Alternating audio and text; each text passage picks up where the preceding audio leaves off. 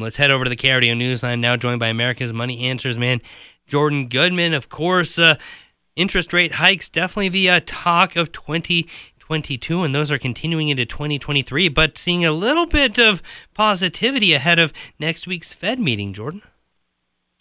Well, yeah, it looks likely the Fed's going to raise rates by 25 basis points, a quarter of a point, instead of 50 basis points. Remember, in 2022, they raised rates 75 basis points 4 times. So it seems like they're making progress against inflation, but not enough, so they're going to keep raising rates. But that's what generally had a positive mood for the market so far this year, is the feeling that the end may be in sight for the Fed raising rates this year.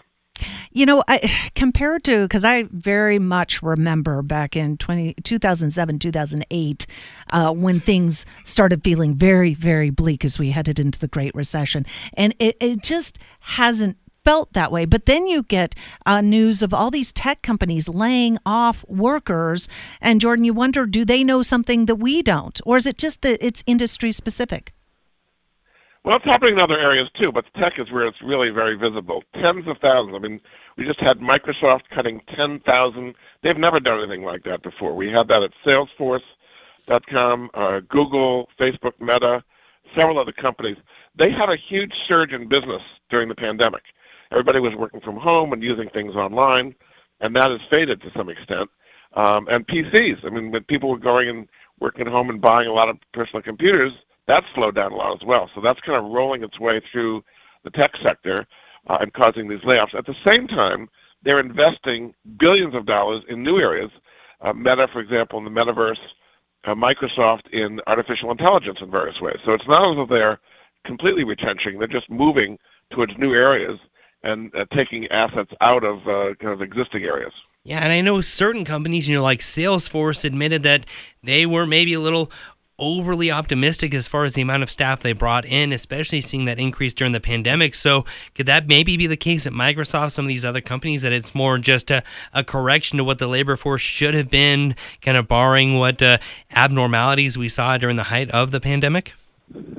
It's always easy to say that in retrospect, but when you're hiring people, you think you need them. And then after, when the business slows down, you have to cut back. I mean, tech is very visible. These are highly educated, highly paid people. But all tech workers are about 2% of the workforce. So it's not a huge percentage of the whole population. It's just very visible when you have companies like Microsoft and Google that have been hiring like crazy, starting to lay people off. And I think you're going to continue to see more layoffs in tech land as well. The venture capital that was going into that area has slowed up a lot to kind of fund new developments. And then talk about crises in crypto land. It just keeps on going from worse to worse. So the latest one is Genesis Global Capital, which is one of the big lenders, just declared bankruptcy. In the last few months, we've had BlockFi, Celsius, Voyager, and of course the most famous of all, FTX, all declaring bankruptcy. These are companies that were either exchanges in crypto or lenders. You put money on deposit and earn a high interest rate, 12% or something like that, and it turned out to be a complete mirage. The fall of FTX clearly has had repercussions here. But the irony, actually, Shannon, is that while that's happening, Bitcoin prices have been surging. Bitcoin is now up to about 22,000.